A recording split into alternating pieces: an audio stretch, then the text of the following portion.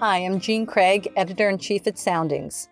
It might not surprise you to learn that one of the most popular departments we produce is Seamanship, a column designed to increase an owner's knowledge of boat handling and the rules of the road. One of our regular contributors is Peter Fredrickson, a licensed captain who has decades of experience running boats of all sizes. Pete recently wrote a piece about lessons he learned during a really rough offshore run, and I'd like to share his story with you here.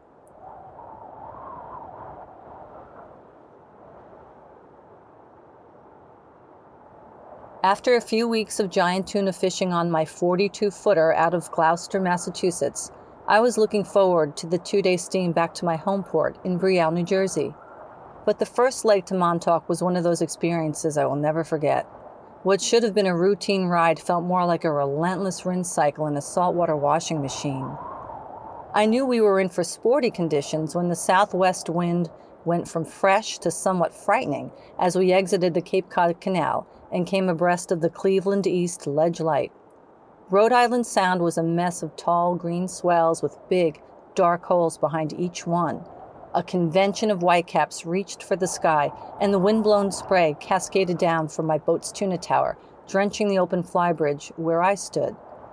A pair of 5-gallon buckets in the cockpit did a strange dance, filling up with spray and then rolling off the teak covering boards, spilling over on one wave and then righting themselves on the next.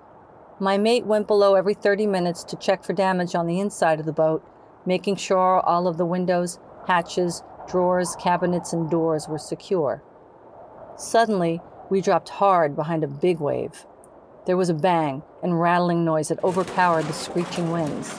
To my ear, it sounded like one of the folding seats in the tuna tower had broken free of its locking mechanism. I throttled back in the seaway and idled until I found a heading that offered a predictable motion. This would enable me to safely get to the tower. I gave the mate the wheel and began the climb, grabbing on to the wet tower rungs and timing each step based on the rolling motion of the boat. I was thankful for my good boat shoes. Once on the tower, I saw the chair lock had broken off and disappeared, so I extended the seat leg to eliminate the rattle and provide support. Then I made a quick descent back to the flybridge, and once back at the wheel, I continued to idle until I could catch my breath. Powering up to 15 knots, I then followed my compass course for Montauk. When we pulled into a slip a few hours later, the dockmaster was surprised we had come from Gloucester, considering the weather and sea conditions, even though I had made a slip reservation the day before. Then again, when we left, it was merely cloudy, and the wind wasn't supposed to blow more than 10 to 15 knots. It certainly blew harder than that. Hosing off the boat, I did find the metal parts from the tower seat in the cockpit, and I noticed that the top coat paint on the front of the deckhouse had worn off from the spray, exposing the undercoat primer. If anything, that run reminded me that a mariner always has to be prepared for changing conditions, even before he leaves the dock. Had the wind only reached the forecasted 10 to 15 knots, I would not have this weather story to share with you. On the other hand, I knew a 15-knot forecast often means the wind might blow harder. Either way, I was confident my boat was ready for what Mother Nature might bring. Remember that the next time you are reviewing the forecast. If it calls for seas of 2 to 4 feet, you should be confident that you can safely handle the higher wave height. When you are a mile from shore or safe harbor, conditions are different from those encountered 20 or 30 miles offshore, and a half-hour ride in lousy conditions is a lot easier than 8 hours in high seas and raining salt. There might be times when you just have to confront rough conditions that have transpired to your surprise. In that situation, it's the captain's job to make sure his vessel is prepared and equipped to safely navigate whatever he encounters. When trouble finds you, the ball is in your court. Despite the conditions we endured during that run to Montauk, we made it safely to our destination. But why?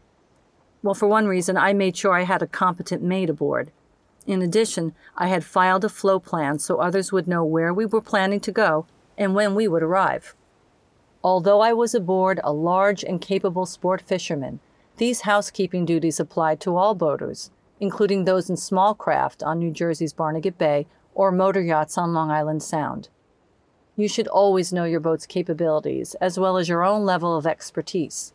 Some of the best days I've had on the water were not filled with sun, mild winds, and loads of fish. Rather, I remember days of soaked charts and heavy salt. The goal is to not feel unsettled about picking your weather days. The more you use your vessel, the more comfortable you will become in a variety of conditions. You will educate and teach yourself about weather. You will understand what happens when an outgoing tide collides with onshore wind and how quickly conditions can deteriorate. You'll learn how changing your course a few degrees will improve the ride through choppy seas, even if it means you add a few more miles to the route. And you'll discover that slowing down minimizes the jarring and pounding when running into head seas. Your guests will respect your authority as you remind them to stay seated and hold on to something sturdy when moving about in rough water.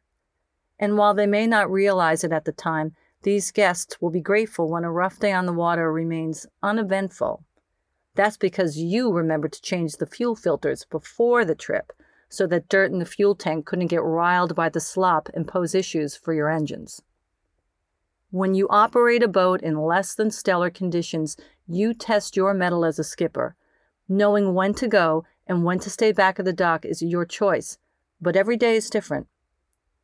When we left Montauk at first light the morning after that wild ride, there was a hint of fog, but it lifted when we came around the point. The run from there to Brielle was as easy as a day at the beach, and those 5-gallon buckets in the cockpit, they stayed as dry as a bone.